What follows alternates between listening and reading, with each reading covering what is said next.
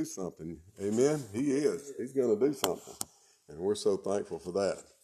And as we think about, starting this new work and everything, and y'all already kind of started things, get things going, but I want to talk about that very thing today in my message.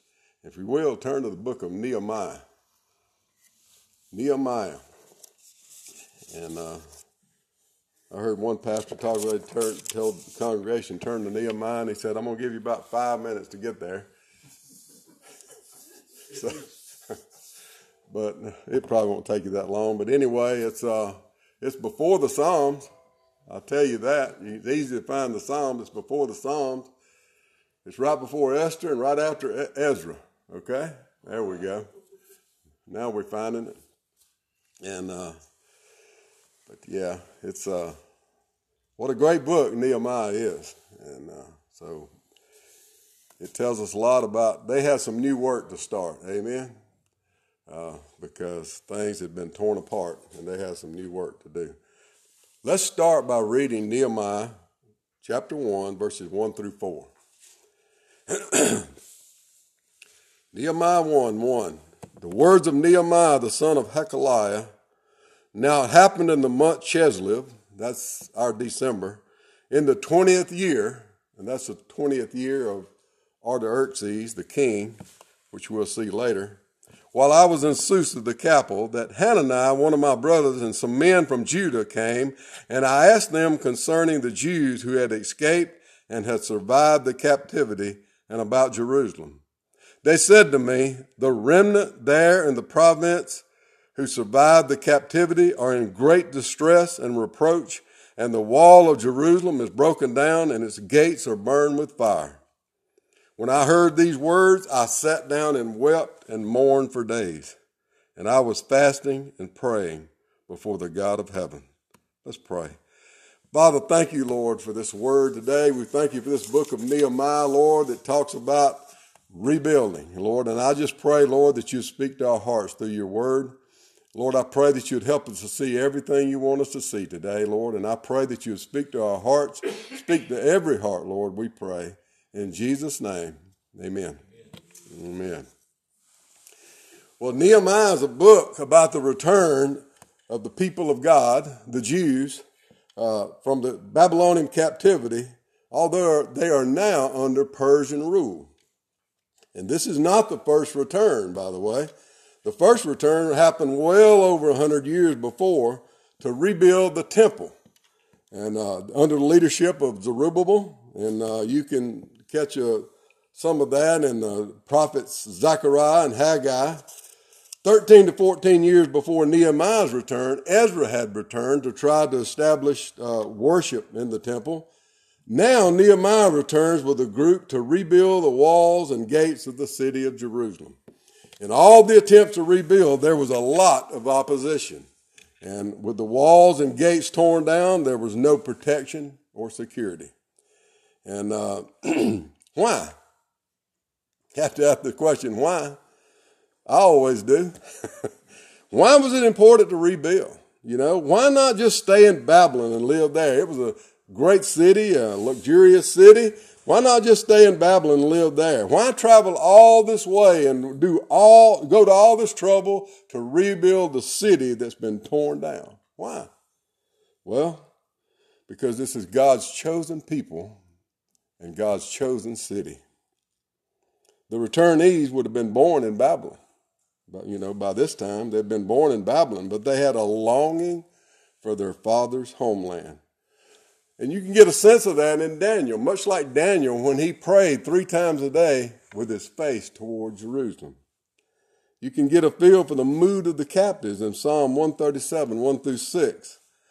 By the rivers of Babylon, there we sat down and wept when we remembered Zion. Zion is another word for Jerusalem. Upon the willows in the midst of it, we hung our harps. For there our captors demanded of us songs, and our tormentors mirth, saying, sing us one of the songs of Zion. How can we sing the Lord's song in a foreign land? If I forget you, O Jerusalem, may my right hand forget her skill. May my tongue cling to the roof of my mouth if I do not remember you, if I do not exalt Jerusalem above my chief joy. So you can get a feel for how they felt about Jerusalem, about the city, about the place that God had chosen to dwell. So although they were captive in Babylon, they were still Jews who longed for their homeland. And although Nehemiah and his group are returning to rebuild the walls and gates, this is a great analogy for rebuilding the church. It is. It's a great analogy. In fact, I've never found one quite like it and quite as good as the analogy here of rebuilding the church. They were rebuilding, what they were doing was God's work. And this was his city. So it very much relates to rebuilding the church. Nehemiah was an excellent leader, and although he is not a pastor, there is much to learn from his leadership abilities. And so the church also is in great distress and reproach, to use the words of Nehemiah. The walls and the gates are torn down is a great analogy to the lives torn apart in our world and in our church. Amen? God and his church and his word is what is needed in this confused, broken, and hurting world today. There is also much to learn from the people of God as we see the great work that they did and the amazingly short period of time they did it in, and with crushing opposition. Here, we're not rebuilding a building. It's built, right? But a church, which is you. Hey, by the way, which is you, not the building, it is you. And, and all those who will believe through your witness and all those who will come. God doesn't dwell in a city or temple now, amen? He dwells in your hearts and your spirits. Paul said, Christ in you, the hope of glory. He also said in Ephesians 2:22, we are being built together into a dwelling of God in the Spirit. So the building blocks of this church is people washed in the blood of Jesus, saved by his Spirit. Amen. I take the title of my message from Nehemiah 2:18, where the people said, let us arise and build. So let us arise and build. Amen. That's what we need to do. Let us arise and build. And not a building, but a church. And how can we do that? What is needed? Well, first, I want to look at the leader and leaders of the church, and then I want to talk about the people of God and what is needed to arise and build. Number one, a leader who is passionate about his calling to lead the people of God, to fulfill the purposes of God in their lives, in the church, and in the world. There's a general call to lead people toward God for salvation and becoming true disciples of Christ. But there's a more specific call right here in front of us. Amen? Rebuilding and reestablishing this church for the good of the community and for the glory of God. Nehemiah had a pressing need right in front of him. This was the city that God chose for himself, and the report was that the walls were torn down, the gates were burned with fire, the city is destroyed, and the people are harassed. To use the words of the text, they were in great distress and reproach. Amen? It is true that God had allowed this to happen. Yes, he allowed this to happen. And why? Because of their great sin of idolatry that they had stubbornly refused to turn from. But they had suffered for their sin. And now it's time for restoration. And Nehemiah is God's man for the job. And he is passionate about what God had called him to do.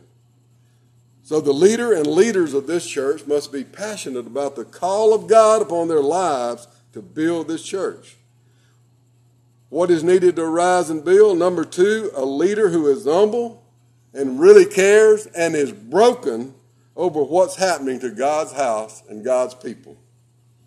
Verse 4 said that when I heard these words, Nehemiah said, I sat down and wept and mourned for days. So you see, let me tell you, churches are struggling everywhere. I preach here, there, and everywhere in the last several months, and churches are struggling everywhere. They are. But Nehemiah cared. But you have to ask, why again? Why? Why did Nehemiah care? Look, he had this cushy job as cupbearer of the king. He had all the food and wine that he needed. He dressed in the finest of clothes. He was like the king's right-hand man, a very trusted individual. He was the one that kept the king from being poisoned. He was very trusted. But he didn't care about any of that right now. God's city was destroyed and his people were in distress, and he felt that he was the one to do something about it. It would take him way out of his comfort zone as cupbearer of the king, but not so much out of his comfort zone as we watch him excel as a leader of the people of God. He really did. He was a great leader because he cared, and he felt that God had called him to lead the people into rebuilding the city. Let's look at the scripture again, Nehemiah 1:4, and we'll go through 2:9. 1:4, chapter 1, verse 4. When I heard these words, I sat down and wept and mourned for days, and I was fasting and praying before the God of heaven. I said, I beseech you, O Lord God of heaven, the great and awesome God, who preserved the covenant and loving kindness for those who love him and keep his commandments. Let your ear now be attentive and your eyes open to hear the prayer of your servant, which I am praying before you now, day and night. On behalf of the sons of Israel, your servants, confessing the sins of the sons of Israel, which we have sinned against you. I and my father's house have sinned. Amen. They confessed their sins, and Nehemiah confessed his sins right along with them. We have acted very corruptly against you and have not kept the commandments, nor the statutes, nor the ordinances which you have commanded your servant Moses. Verse 8, remember the word which you commanded your servant Moses, saying, if you are unfaithful, I will scatter you among the peoples. But if you return to me and keep my commandments and do them, though those of you have been scattered, were in the most remote part of the heavens, I will gather them from there and will bring them to the place where I have chosen to cause my name to dwell. They are your servants and your people, whom you redeemed by your great power and your strong hand.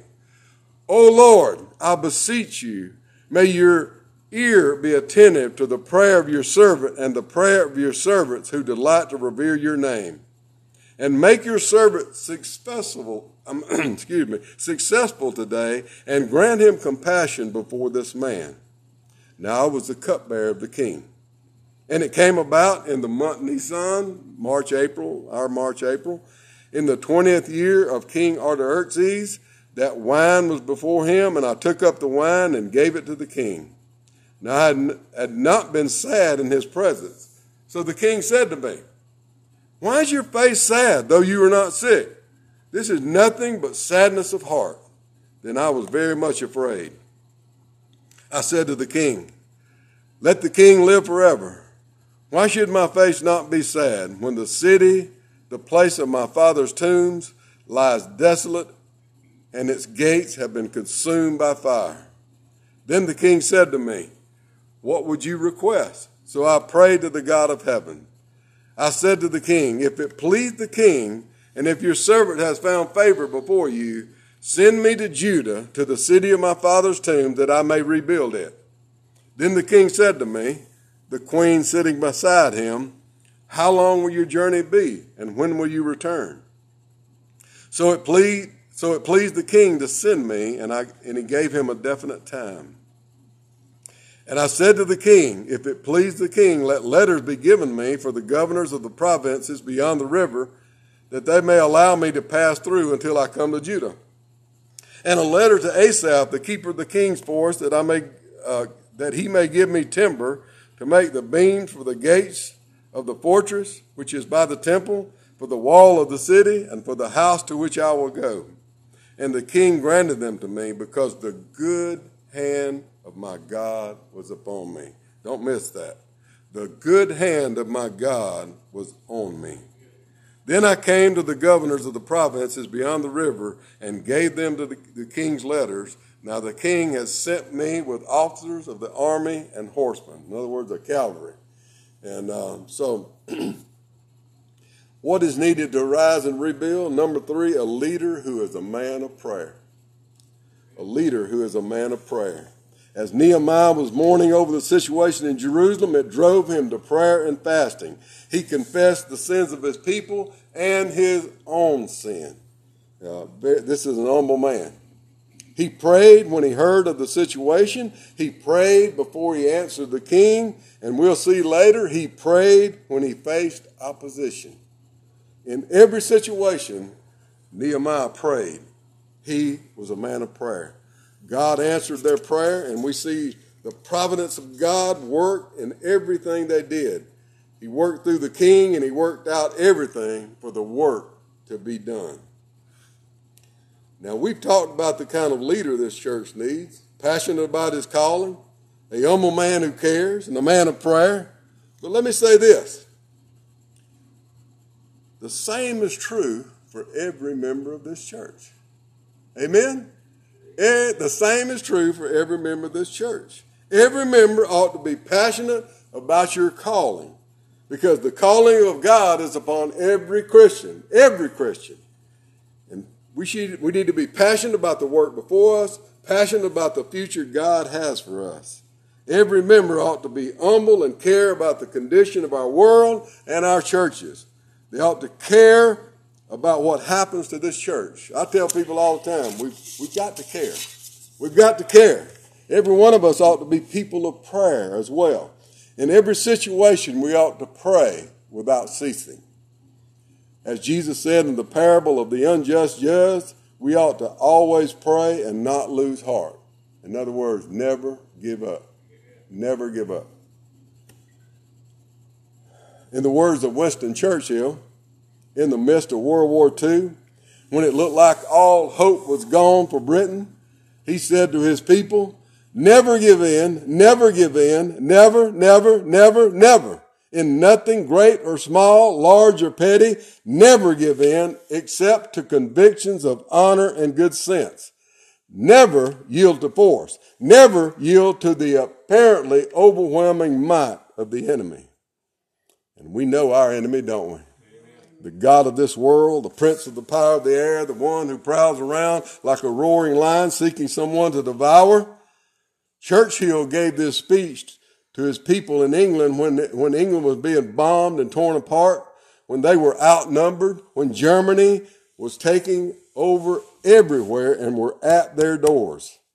And he didn't give in when everybody else wanted to surrender to Hitler in Germany. He didn't give in. We must be like that. We must be tenacious in prayer and in our work.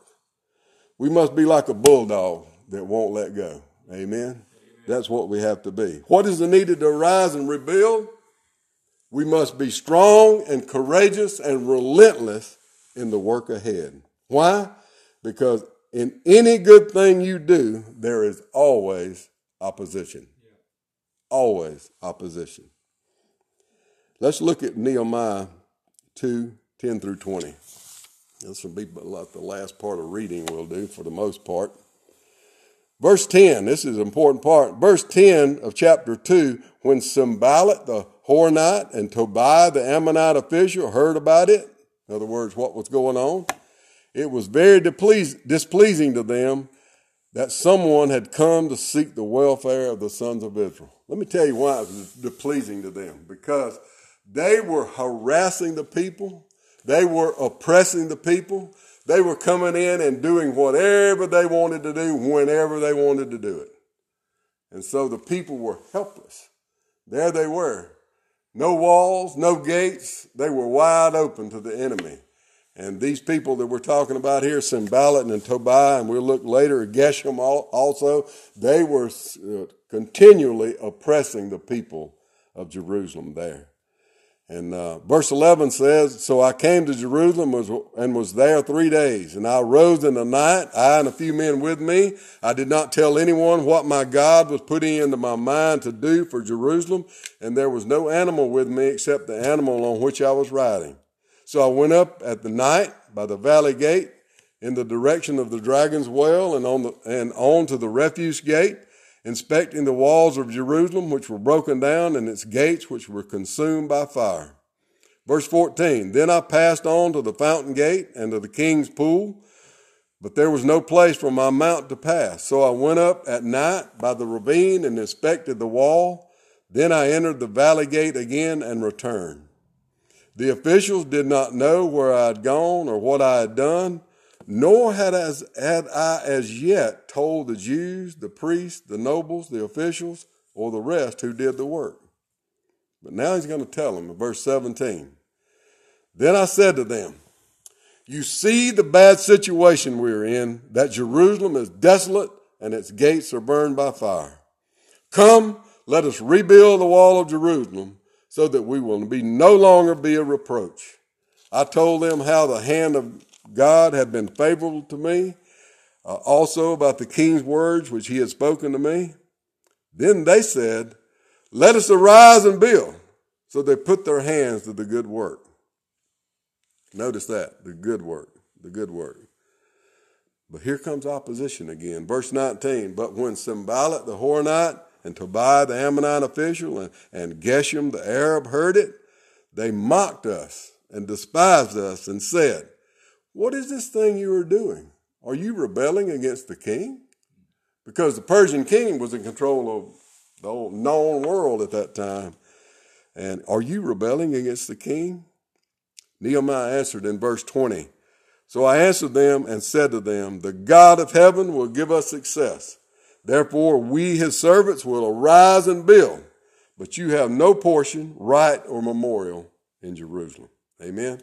And so here he's rallying the people to do the work. You know, they had a great work to do, but in any good work, as we said, there is opposition. There will be opposition here. Amen. Expect it. Amen. Expect it. We must be strong and courageous and relentless in the work ahead. God told Joshua after Moses had died and he was about to lead the people into the promised land to conquer it, Joshua 1:9, have I not commanded you? Be strong and courageous. Do not tremble or be dismayed, for the Lord your God is with you wherever you go.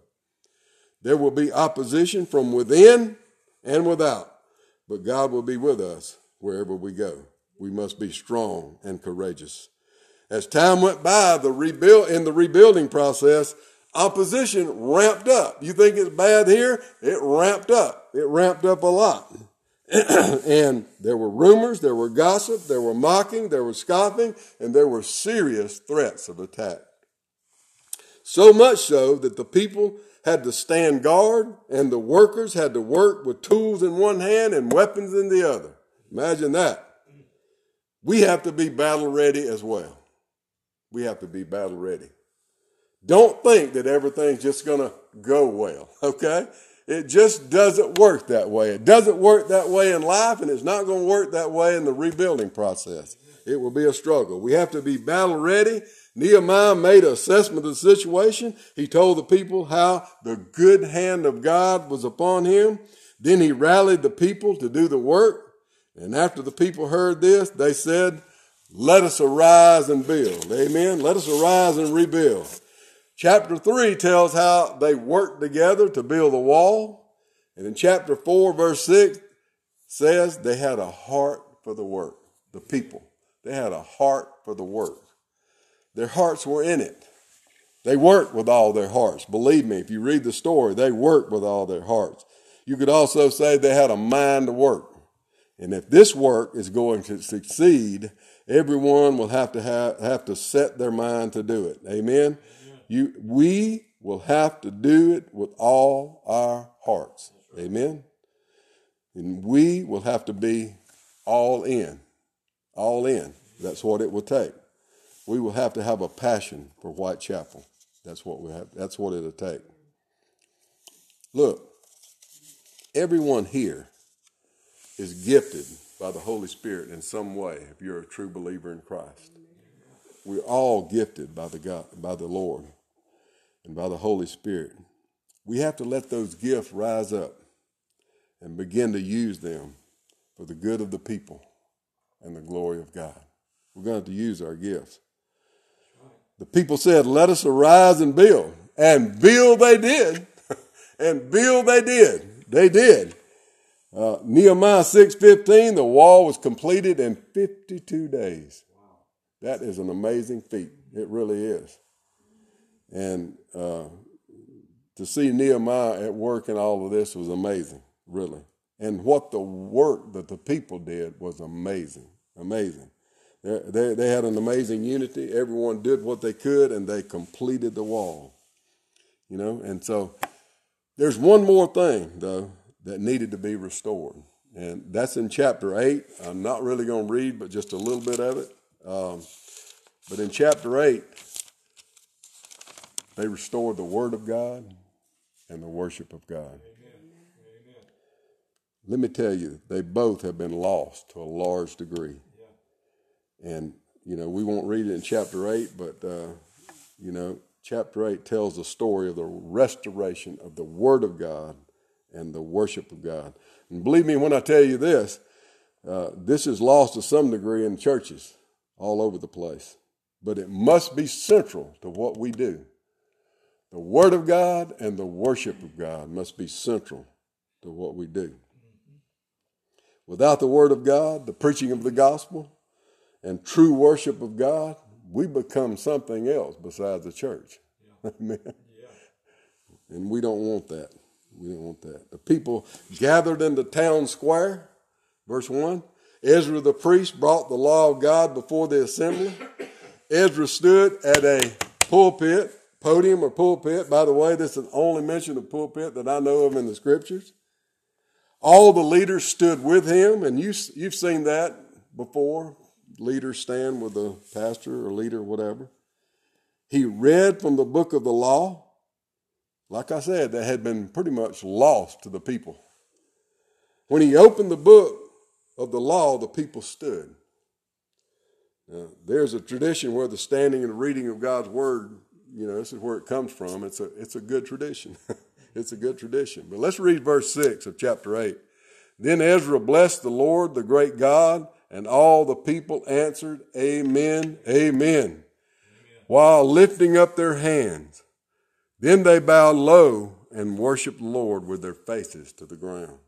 This is true worship, isn't it? And this is what we're seeing here, the worship of God. Also in verses 7 and 8, look at there. And I'm not going to read all those names of the people there, but the Levites that are named there, they explain the law to the people while the people remain in their place. In verse 8, they read from the book of the law, from the law of God, and translating to give the sense so that they understood the reading. Now, this is nothing more but expository preaching here, because that's what expository preaching is. It's reading the Word of God and explaining the Word of God, every bit of it, what it says. Explaining to give the sense of it, and that's what he said it did. So you have all these Levites that are named here. They're evidently among the crowds trying to explain the reading that Ezra had read, and they're trying to explain it to the people. Yeah, the Word of God was lost to these people. It was lost to them, and so this is very much what is needed in the church. They were reading the Word of God. And you know what? When they read the words of the law, they were weeping because of their disobedience. They realized that they were disobedient, and they were weeping because of it. But what's happening in chapter 8 is the Feast of Tabernacles, or the Feast of Booths. It's supposed to be a joyful time, and here they are weeping. So this is what happens. Verse 9 and 10, then Nehemiah, who was the governor, and Ezra, the priest and scribe, and the Levites who taught the people, said to all the people, this day is holy to the Lord your God. Do not mourn or weep. For all the people were weeping when they heard the words of the law. Then he said to them, go, eat of the fat and drink of the sweet, and send portions to him who has nothing prepared. For this day is holy to the Lord our God. Do not be grieved, for the joy of the Lord is your strength. Amen. And amen to that. Amen. Joy is a precious possession and gift from the Lord that should be guarded. Amen. When Jesus was speaking to his disciples shortly before his arrest, He spoke to them about many things. Then he told them, these things I have spoken to you, so that my joy may be in you and that your joy might be made full. Amen. That's what we want. Amen. Full joy in our lives. That's what we want. Amen. You know, this is a great story about the rebuilding of Jerusalem, and it makes, as we said, an awesome analogy for the church. It really does, for rebuilding the church. It will take us being all in, committed to God, committed to the work. It will take us using our gifts and abilities for the good of the church and the glory of God. Every person has so much to give, but many times we hold back for whatever reason. But you know, we need to stop worrying about whatever and not hold back, but use our gifts. And you know what? We had to use our gift. We have something to share with others. We have something that will help others. And we need to share that. We need to share that. You know, and build others up. Amen. Build others up. That's what we need to do. You know, someone may be thinking, what's the big deal? Well, it's about life and death, heaven and hell, eternal life, everlasting damnation. That's what it's about. And if you've never trusted Christ as your Savior, know that you are a sinner and need Him. Amen? And that He died for you so that you can come to God and be saved. Romans 10:9 and 10, if we confess with your mouth Jesus is Lord and believe in your heart that God raised Him from the dead, you shall be saved. For with the heart one believes and is justified, and with the mouth one confesses and is saved. So today, if you're not saved, will you come? And the message we've already said to the church. Church, rise and build. Amen? Amen? Arise and build. Let's have a time of invitation. And if God has spoken to your heart in any way, you come and do whatever God has laid on your heart.